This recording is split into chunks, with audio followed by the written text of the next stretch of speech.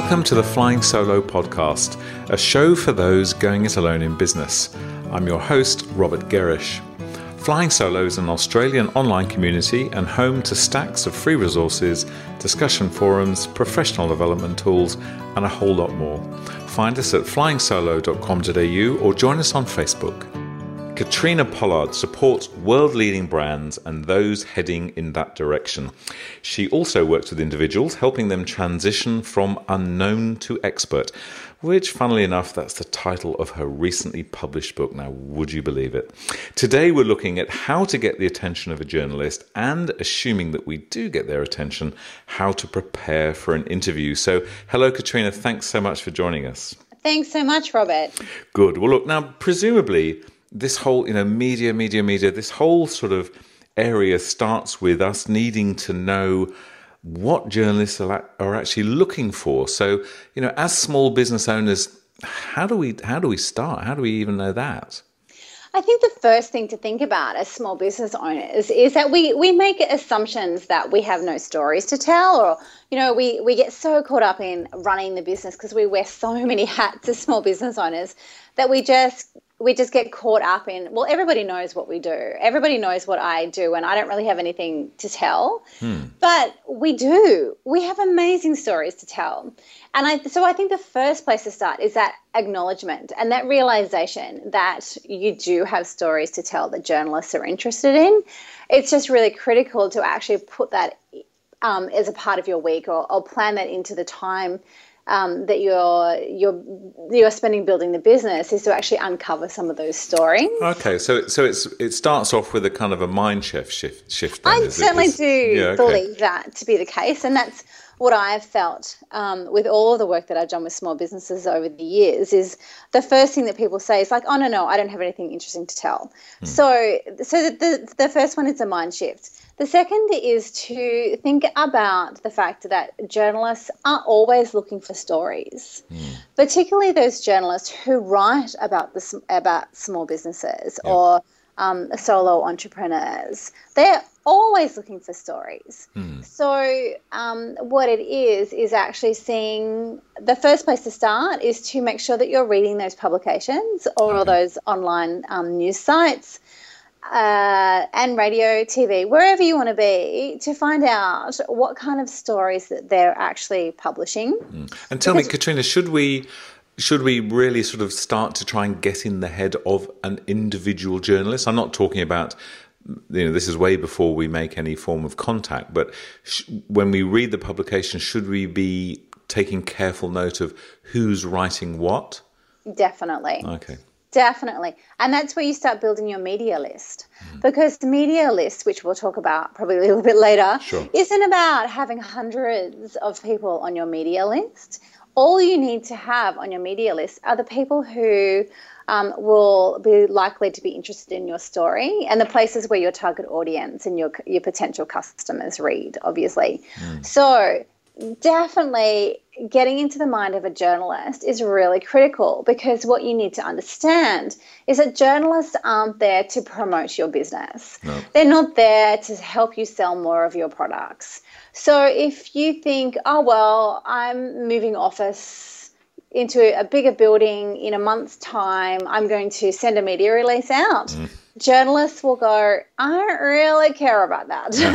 Good luck with that. Why would my readers be interested in that? But if you're actually releasing an innovative product, or if you've actually be prepared to share some of your IP about the things that you do, then they will be more interested in that, because you need to understand that they're there to sell more magazines or to get more clicks on their website.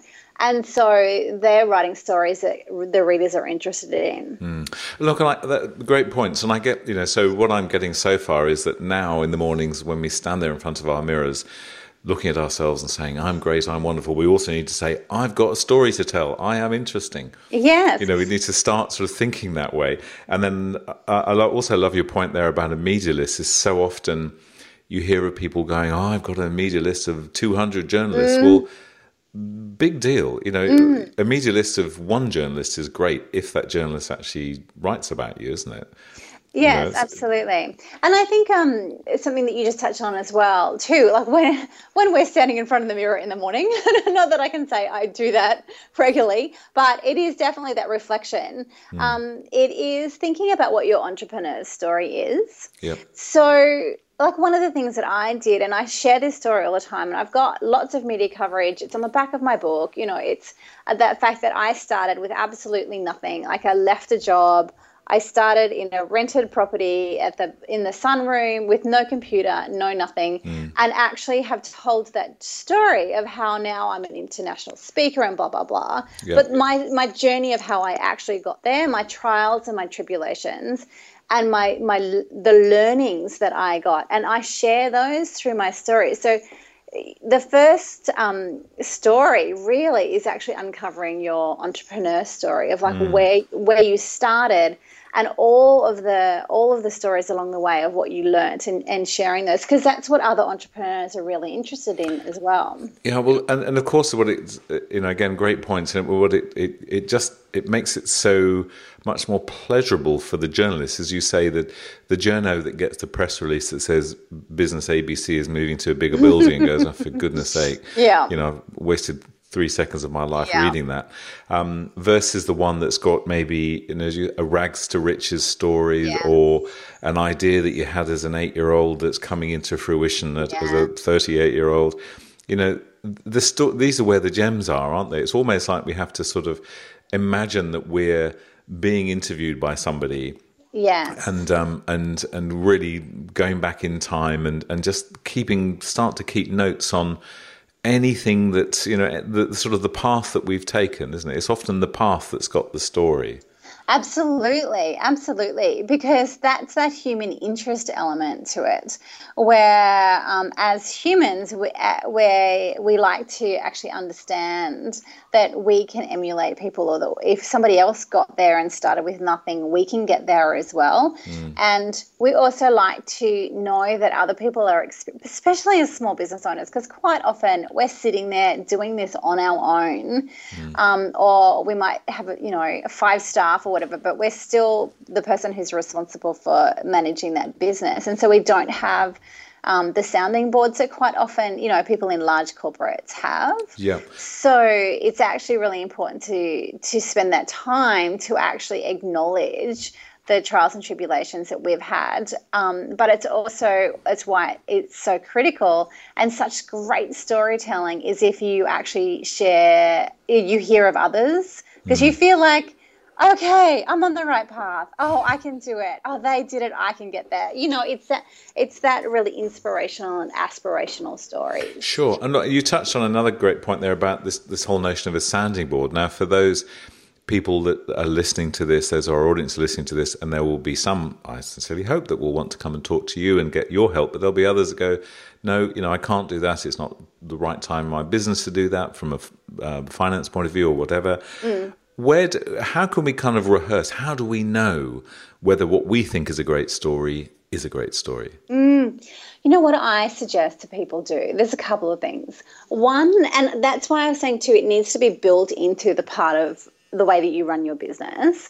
So, for example, with what I do is we have a brainstorming session every Wednesday morning at 10:30, no matter what. And I'm lucky because I have people who are in PR, so we can generate stories together. But that I also go out and catch up with people who are in business, who I know have experienced similar thing to me in terms of growing their business, and we actually catch up for dinner or a drink, and we brainstorm. It might not be a formal thing, but we're actually brainstorming story ideas.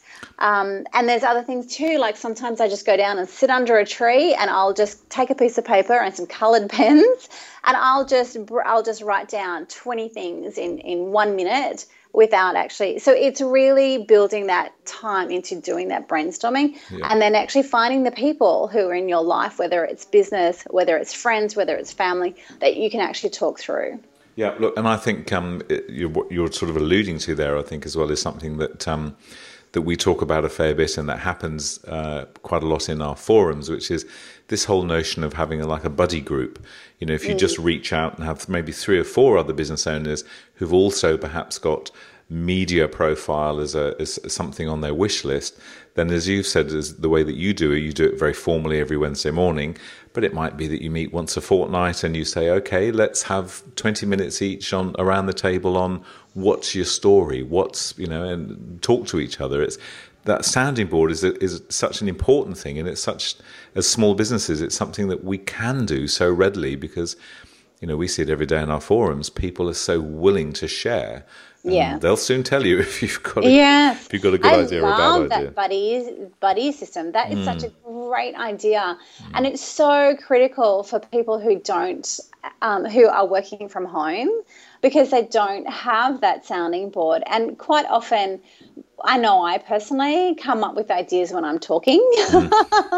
It depends on your personality, plonk me in, a blank room with, a black pen and a piece of paper. Right. It would be very hard for me to come up with an idea. So I think that we need to acknowledge as small business owners, where do we get our ideas from, and making sure that we cultivate those opportunities to really draw out those stories. Oh, yeah, so true. I remember, just to digress for a second, I used to do a talk which is with small businesses, which where do you get your best ideas? And it's fascinating the responses you get. Nobody ever, and I must have done this talk, 10 times to 50 odd people at a time or something. Nobody ever said they have the best idea when they're staring at their monitor. When you have your best ideas are when you're with friends, or when you're out walking, or when you're about to hop in the shower, or at 3 o'clock in the morning. It's just important that we have the facility and ability to capture those ideas when they come, don't they? Oh, absolutely, critically. And I think that those ideas really need to, it's not just growing your business ideas.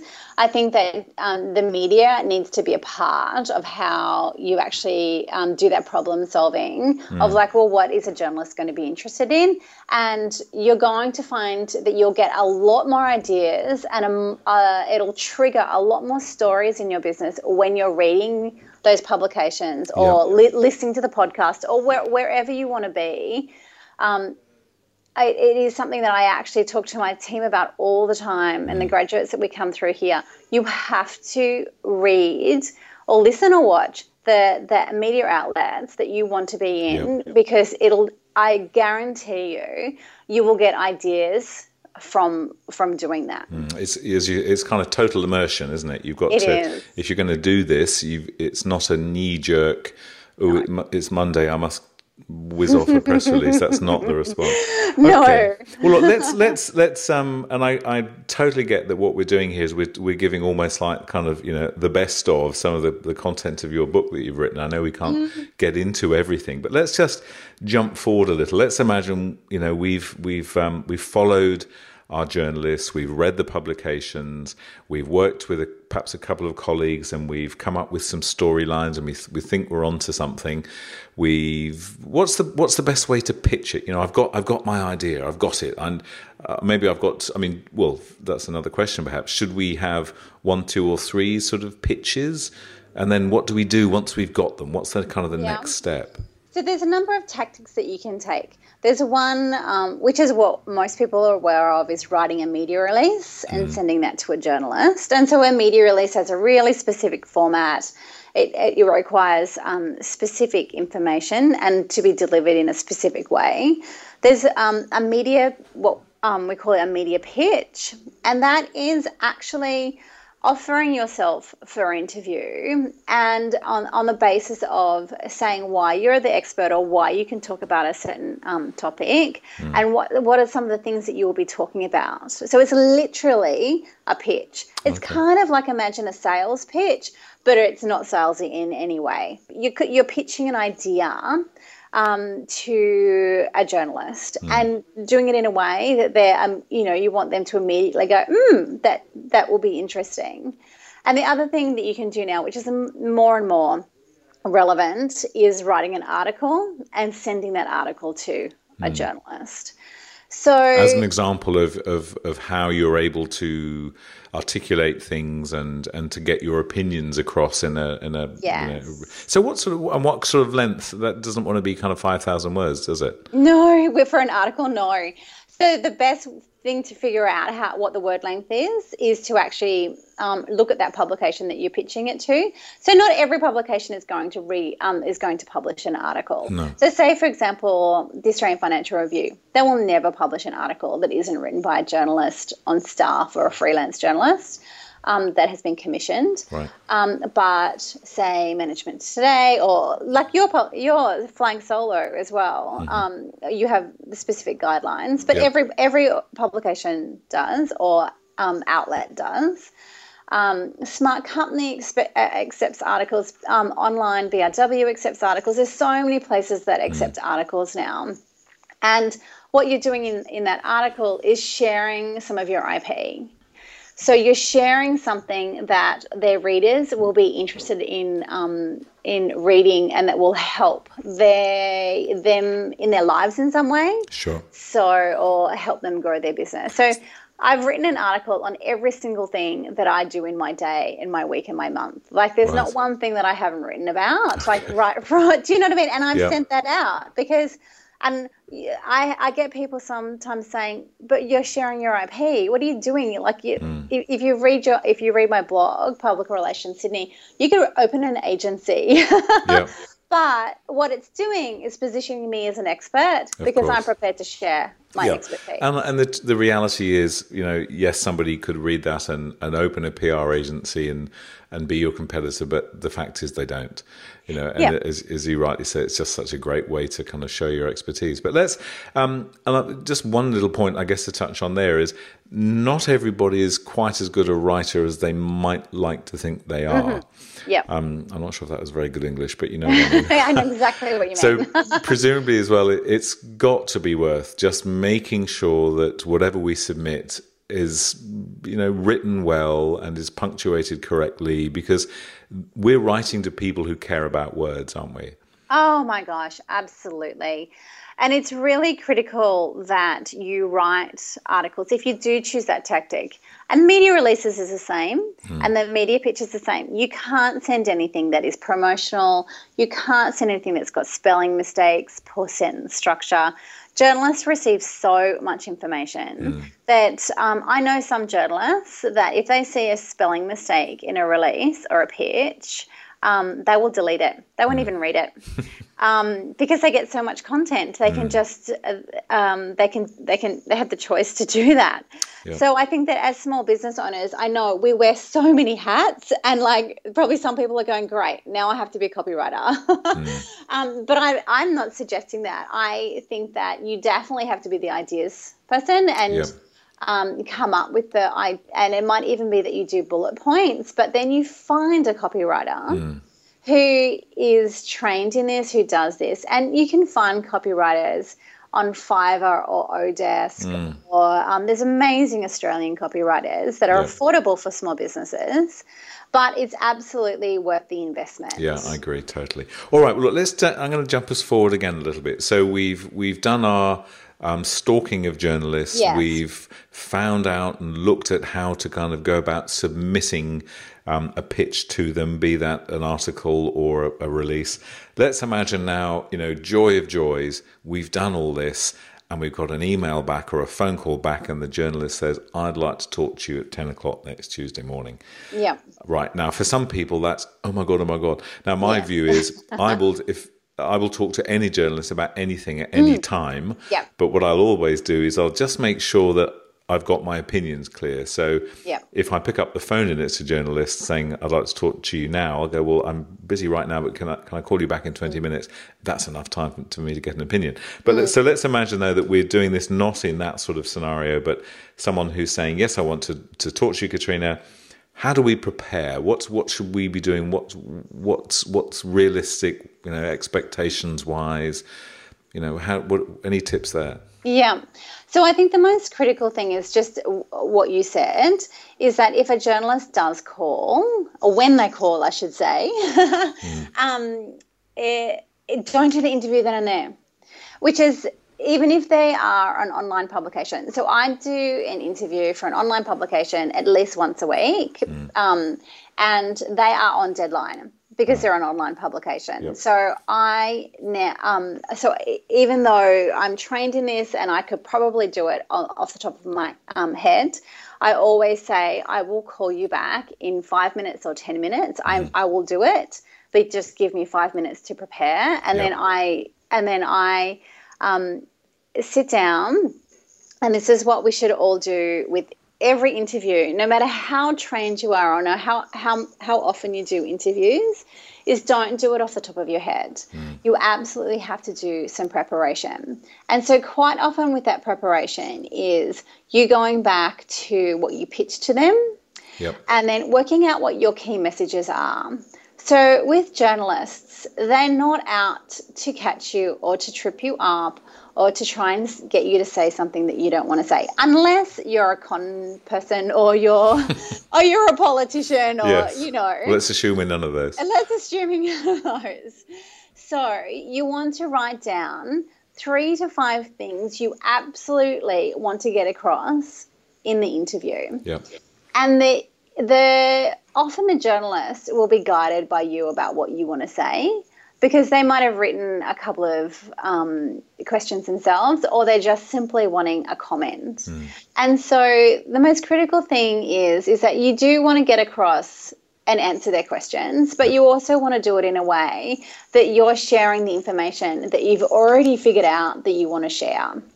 So they're your key messages. Yeah, can I ask you another point in that? I often find that it's quite, because I tend, when I start personally, when I start talking about something and my sort of opinionometer gets a bit revved up, I tend to go off at 1,000,000 miles an hour. So I will always as well just ask, how are you sort of taking notes on this interview? Are you recording or are you writing? Because pace is quite important, isn't it? We can sometimes get so kind of fired up and so excited that we end up speaking 19 words to the dozen, which is pretty impossible. So is that worth doing as well, just sort of clarifying how is this interview being undertaken? Yeah, absolutely. Well, that's particularly important. I guess what I'm in my mind when I was answering that question, it was a phone interview, because 99% of the interviews will be over the phone. Yep. Maybe 90%, and then 10% are going to be via email. So quite often when you're doing these phone interviews, and it's more often than not to a print publication, and you're providing comment. So you need to understand too that you have to stay on topic, because if you start going off topic, that you're asking the journalist to interpret what you're saying, and that's where they start making mistakes, because they're interpreting you as opposed to you just being very clear and concise in your answers, because we are in control to a certain extent of what they write, because if we do ramble, then they're just going to try and figure out what we were saying, and they've written a million notes, and they'll just pull out something. And their assumptions might not be they might correct. not be right. Yes, absolutely. So I think it's really important that's why I'm writing down those key messages, because then you're coming back to really clarifying the points that you actually want to get across. Sure. Can I ask you another point here then? What can we reasonably expect to ask for in terms of business name mentions and so on? What do you think is reasonable these days? Should we say, as businesses, should we say anything? Should we ask for particular mentions, or do we just wait and see what kind of comes out in the wash? Yeah, I actually don't think that you can ask for anything. I really don't. And I think that if you do say, I want you to say that we have moved our offices or whatever it is, it will absolutely annoy the journalist, and you just do not want to annoy the journalist. No. So I don't think that we can ask for anything. I think that what we can do is actually give an amazing interview so that they will actually use as many quotes as possible. that they have available because you've done a great interview. I do think that it's really important. Like, say, for example, with my name, because it's spelt so crazily, or if I haven't spoken to that journalist before, I will always send an email and actually just clarify that this is how you spell my name. Yep. And this is what my title is. And also my contact details, so my web address. But they're not going to put that, more often than not, they will not put that in my web address or anything. Sure. In the interview. And look, I'm sure now we've got a number of listeers wondering what's so weird about Catriona's name. I will just explain this: that Catriona is spelled Catriona, and for months I always assumed it was Catriona, so it's not. It's Catriona. So I'm glad we clarified that.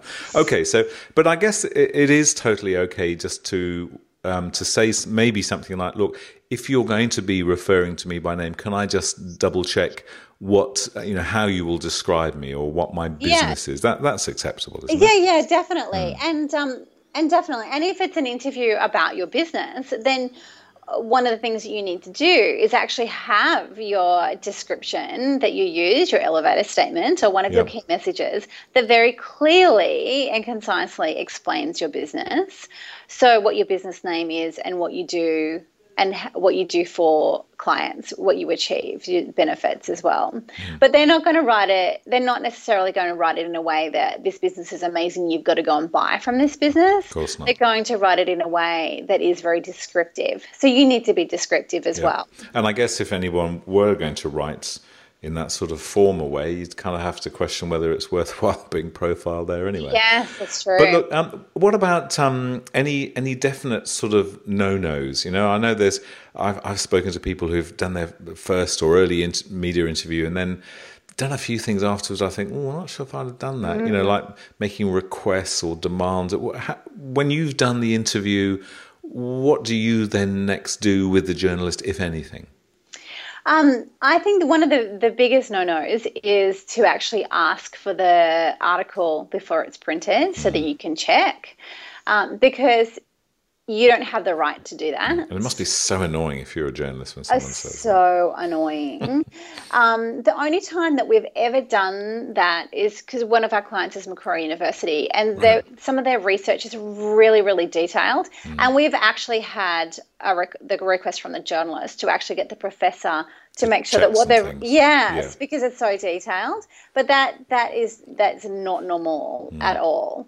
So you have to do the interview well enough to just trust that the journalist is going to write the story in the correct way. And you can't ask for the article pre-published. The other thing too is they're not your media monitors, so you can't ask for them to send you the article once it's published, or even tell you when it's been published. And quite often they don't know when it's going to be published. So hopefully you're reading that publication or listening or whatever, so that you'll know when it comes out. And a really good tip there is we do use Google News Alerts, which is free.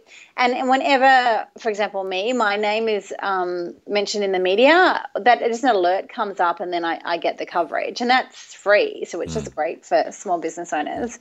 You must be wading through those every morning. It must be so tiring. Oh, I wish. The other thing too is more often than not, you can't ask for the actual questions the journalist is going to be asking you. No. Because often they're going to think of it, the questions at the top of their head, on the fly. Yeah. It's not going to be as pre-planned, and often they don't want it to sound like it's pre-planned either.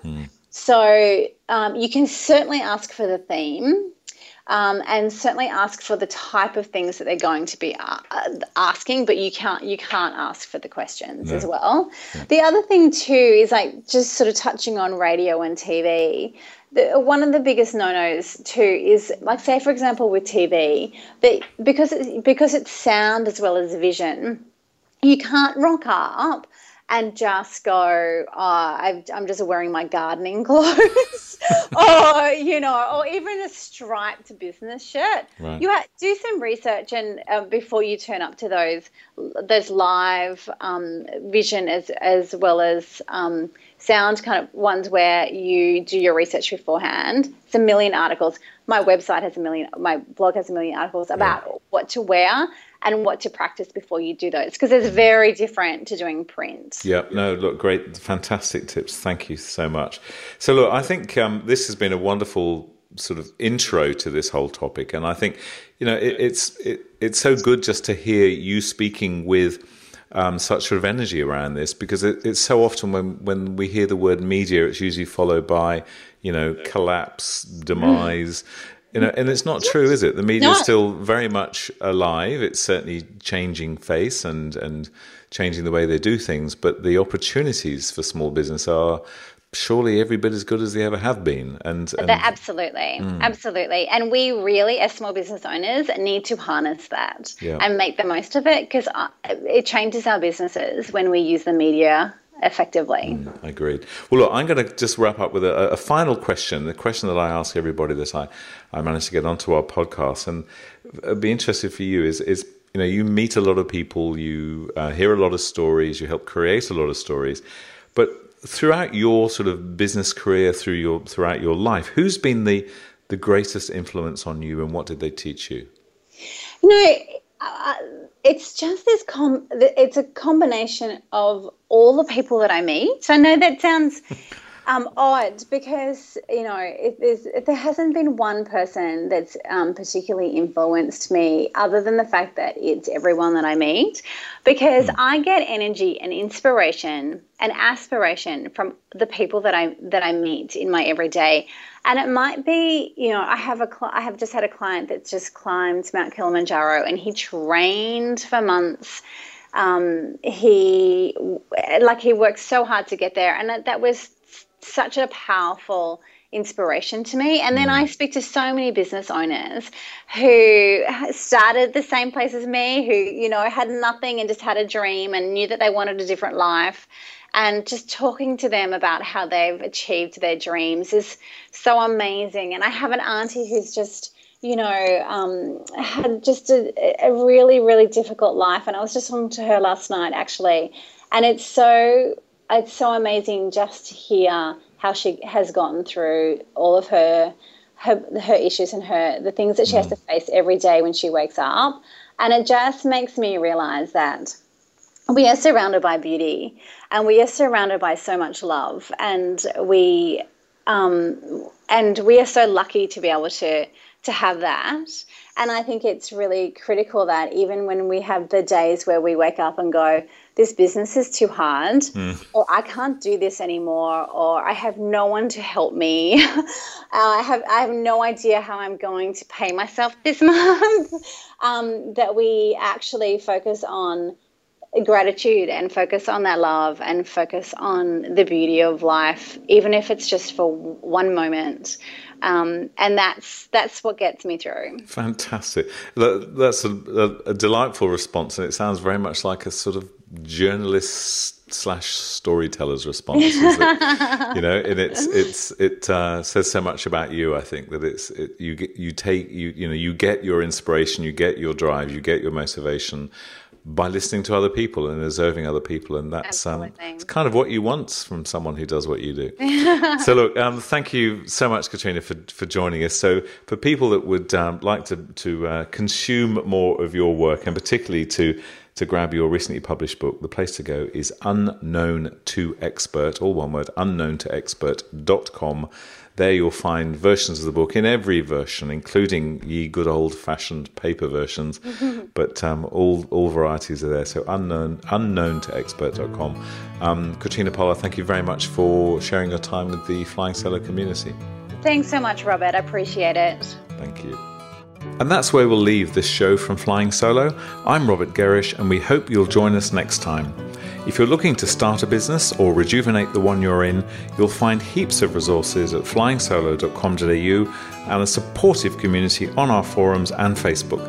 Thanks for listening.